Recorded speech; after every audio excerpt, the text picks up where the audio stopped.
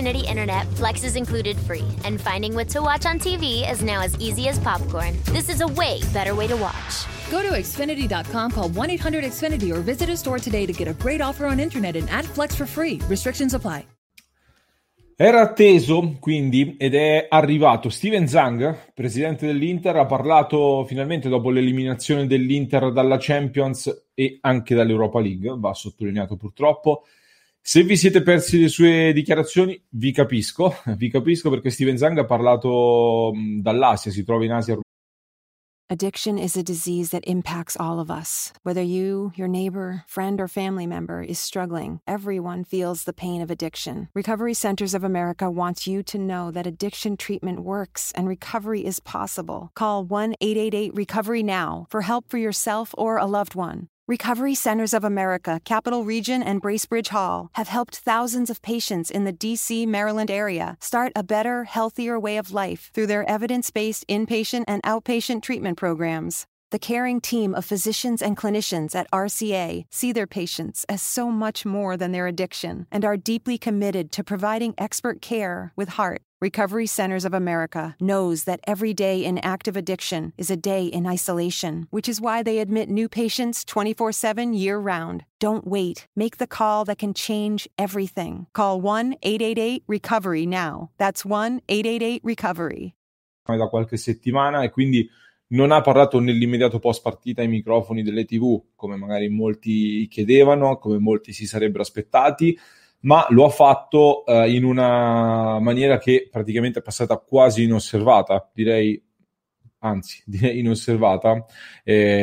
Praticamente si è affidato, diciamo così, ad una nota, una breve dichiarazione che ha diffuso, ha mandato ai principali quotidiani usciti non il giorno dopo, non era sui quotidiani del giorno dopo l'eliminazione, ma 2 giorni dopo l'eliminazione dalla Champions. E tra l'altro questa dichiarazione non è finita neanche particolarmente in evidenza né in prima pagina né all'interno dei quotidiani, anche perché qui c'è stata anche un po' di sfortuna, diciamo così, tra virgolette. I quotidiani di oggi sono stati dedicati in gran parte e giustamente alla scomparsa di un campionissimo come Paolo Rossi, quindi le dichiarazioni di Steven Zhang sono finite un po' in secondo piano.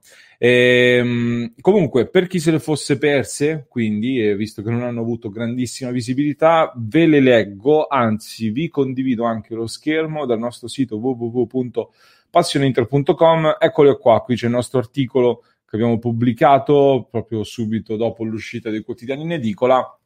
Steven Zhang, presidente dell'Inter, che dice: eravamo consapevoli delle difficoltà che avremmo potuto affrontare in questa stagione anomala. Insieme abbiamo deciso di affrontarle con coraggio e determinazione. Dobbiamo continuare a farlo ora. Il nostro obiettivo non cambia: lottare e dare tutto per il bene dell'Inter. Insieme. Questa è quindi la frase riportata, diciamo così, a reti unificate, comunque riportata da più quotidiani. Nulla di clamoroso, nulla di assolutamente di clamoroso. Dichiarazioni che vanno in linea con quanto era già stato dichiarato in queste ultime settimane da Marotta, l'amministratore delegato Marotta, anche dallo stesso Conte. C'era quel passaggio che avevamo evidenziato del fatto che si diceva avevamo messo in preventivo queste difficoltà, avevamo fatto delle scelte in tal senso, anche Conte aveva parlato quindi su questa linea.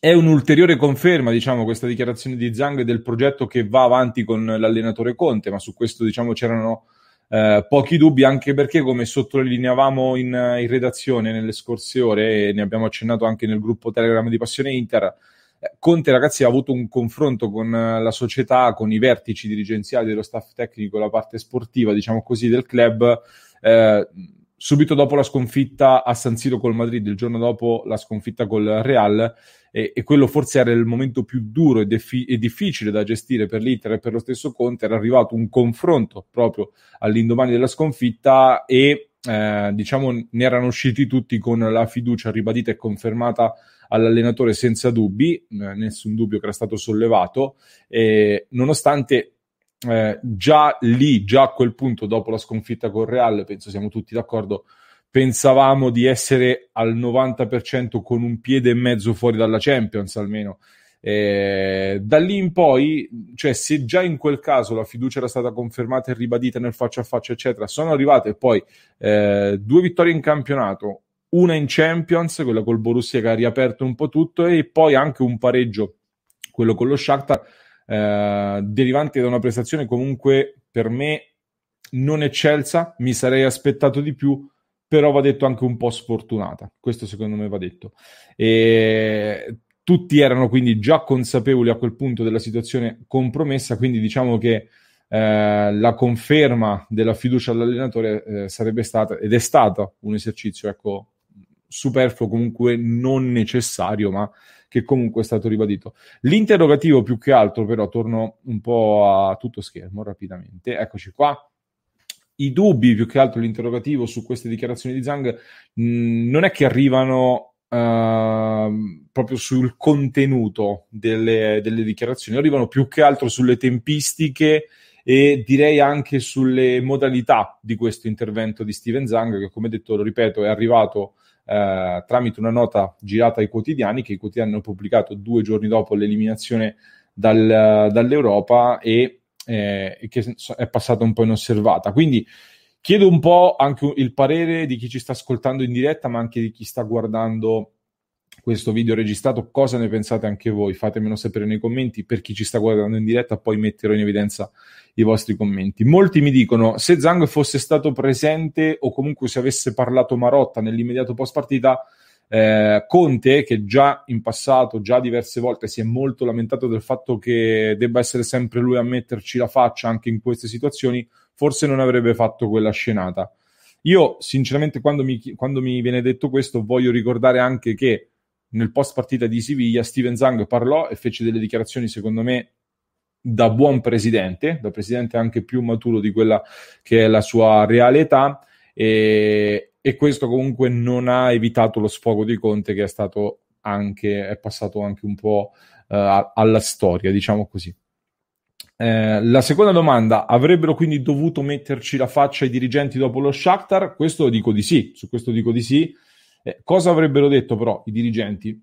Nulla di che, nulla di particolare, secondo me. Forse, qui sto ragionando insieme a voi, sto facendo dei ragionamenti insieme a voi, poi vi do anche la mia opinione, ma voglio mettere sul tavolo tutte le possibilità.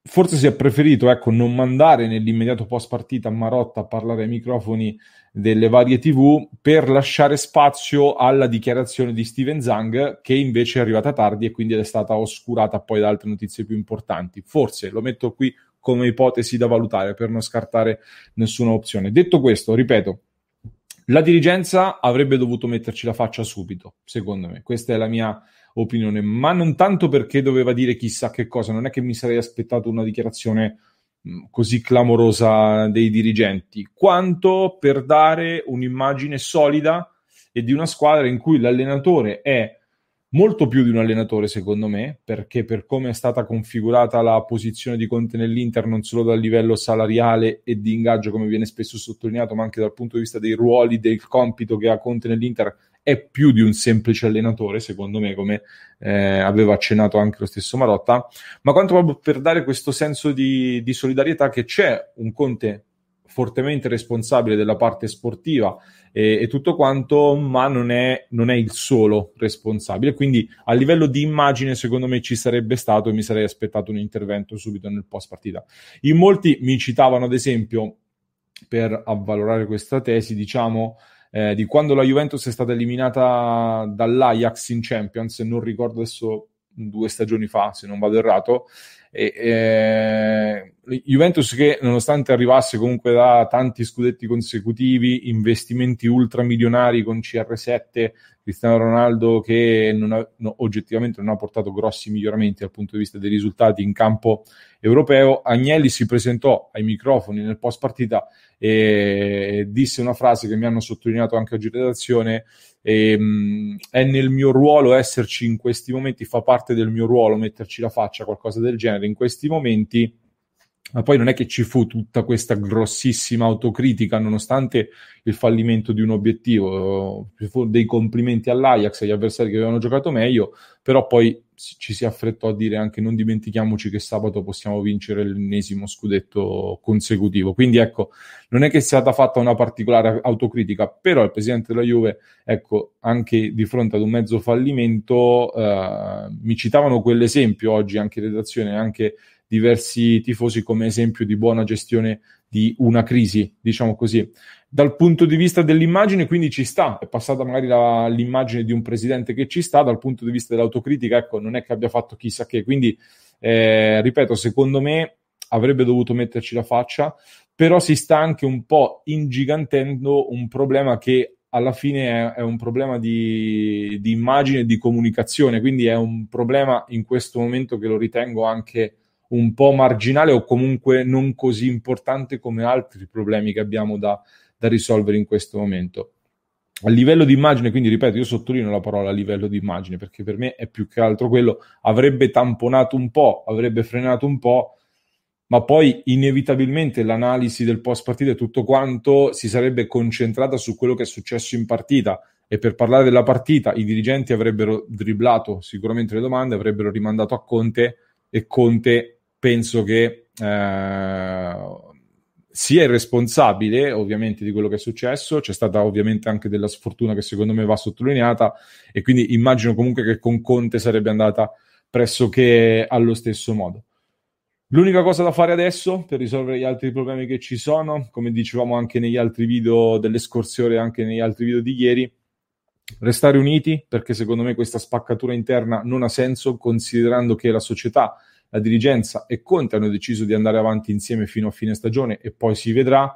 Credo che questa continua spaccatura interna non faccia bene, non sia utile, e quindi secondo me è il momento di cercare il più possibile di restare uniti. So che non è semplice, però lo dicevamo, l'Inter si sta giocando molta credibilità in questo progetto, anche i dirigenti stanno investendo pesantemente anche dal punto di vista della credibilità in questo progetto. Lo stesso Conte sta investendo molta credibilità della sua carriera in questo momento, quindi cerchiamo di restare uniti, remiamo dalla stessa parte, poi a fine stagione tireremo le somme. Leggo un po' i vostri commenti, vediamo.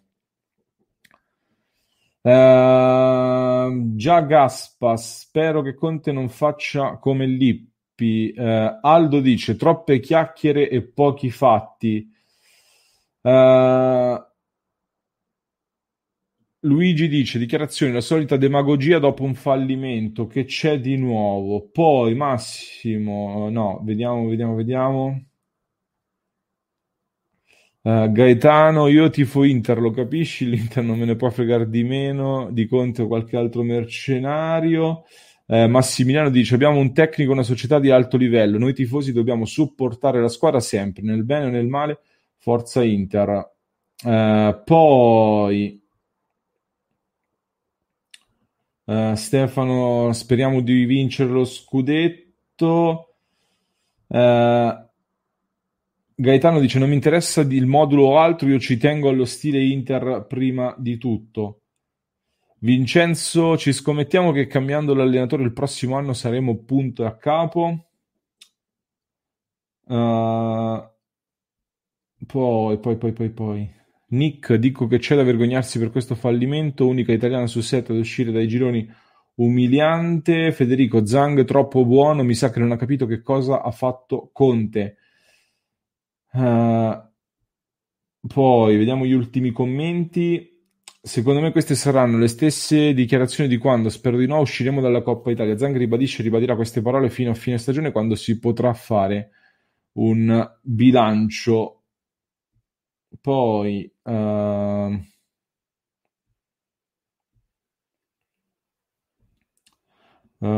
qui si parla di Vesino. Le dichiarazioni di Zhang sono comprensibili, basta che tiri fuori gli attributi e lavi i panni sporchi in famiglia.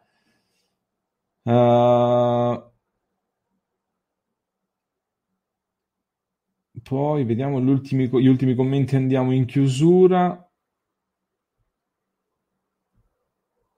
Ok, ci siamo. Gli ultimi commenti stanno andando anche su altri temi, quindi ne riparliamo. Suning ha speso più di 50 milioni Mario, penso si validi e bravi nei progetti calcistici. Stiamo andando su altri temi. Va bene, chiudiamo questa clip, chiudiamo questo video e mi raccomando fatemi sapere nei commenti che cosa ne pensate. Scriveteci qui sotto. Guarda, l'ultimo commento mando questo. Giuseppe, e sono d'accordo, non sottovalutate gli episodi sfortunati, gli arbitri e la stampa contro. Qualche errore l'ha fatto anche Conte, ma la somma va fatta a fine anno, non alimentate le polemiche. Mando questo messaggio, questo commento per ultimo perché secondo me ci sta e sono d'accordo con il nostro Giuseppe. Iscrivetevi quindi al nostro canale. Addiction is a disease that impacts all of us. Whether you, your neighbor, friend, or family member is struggling, everyone feels the pain of addiction. Recovery Centers of America wants you to know that addiction treatment works and recovery is possible. Call 1-888-RECOVERY now for help for yourself or a loved one. Recovery Centers of America, Capital Region, and Bracebridge Hall have helped thousands of patients in the D.C., Maryland area start a better, healthier way of life through their evidence-based inpatient and outpatient treatment programs. The caring team of physicians and clinicians at RCA see their patients as so much more than their addiction and are deeply committed to providing expert care with heart. Recovery Centers of America knows that every day in active addiction is a day in isolation, which is why they admit new patients 24/7 year-round. Don't wait. Make the call that can change everything. Call 1-888-RECOVERY now. That's 1-888-RECOVERY. If you're struggling with alcohol or drugs, Recovery Centers of America can help. RCA's local inpatient and outpatient programs are founded on science and delivered with heart from an expert caring team who will inspire and guide you every step of the way. Call 1-888-RECOVERY now to speak with a treatment advisor. At RCA, you'll be in a community that builds connections and fosters support from peers and RCA's team of medical professionals and recovery support specialists. At RCA's state-of-the-art campuses outside of D.C. and on the eastern shore of Maryland, they tailor your treatment to you and also offer specialized programs for patients with history of trauma, for patients who have achieved recovery but are experiencing a relapse, for young adults, adults 50 years and older, and for LGBTQ plus patients who wish to seek treatment without worry of stigmas. RCA answers the phone and accepts patients 24/7. And because it's local and in-network with insurance providers, treatment is affordable and accessible. Don't wait. Call 1-888-RECOVERY today. Mi raccomando, tutti i giorni siamo in diretta, commentiamo tutte le partite insieme. Passate anche dal gruppo Telegram di Passione Inter. In descrizione trovate anche il link per entrare nel club di Passione Inter sul Patreon, quindi mi raccomando, passate in descrizione e sosteneteci. When you get Xfinity Internet, Flex is included free, and finding what to watch on TV is now as easy as popcorn. This is a way better way to watch. Go to Xfinity.com, call 1-800-XFINITY, or visit a store today to get a great offer on internet and add Flex for free. Restrictions apply. Susan, it's so great to finally be able to get together again. Oh, it sure is. And I really appreciate you picking up the bill. I'm happy to. I've got the extra cash. Since we've all been driving so much more again, I've been using Get Upside, the free gas app that pays you cash back for every gallon of gas you buy. Wait a minute. Are you saying you actually get paid cash when you buy gas with the Get Upside app? Yes, up to 25 cents a gallon. Cash back every time I buy gas. Does that actually add up to anything? Some months I make $200 to $300. Wow, that's serious extra cash. I'm downloading the free Get Upside app now. Download the free Get Upside app now in the App Store or Google Play to save up to 25 cents a gallon when you buy gas. Use promo code PHIL for a 25 cents a gallon bonus on your first tank. That's up to 50 cents a gallon on your next fill-up. You can cash out anytime to PayPal or an e-gift card for Amazon and other brands. Just download the free Get Upside app and use promo code PHIL for a 25 cents a gallon bonus on your first tank. That's code PHIL.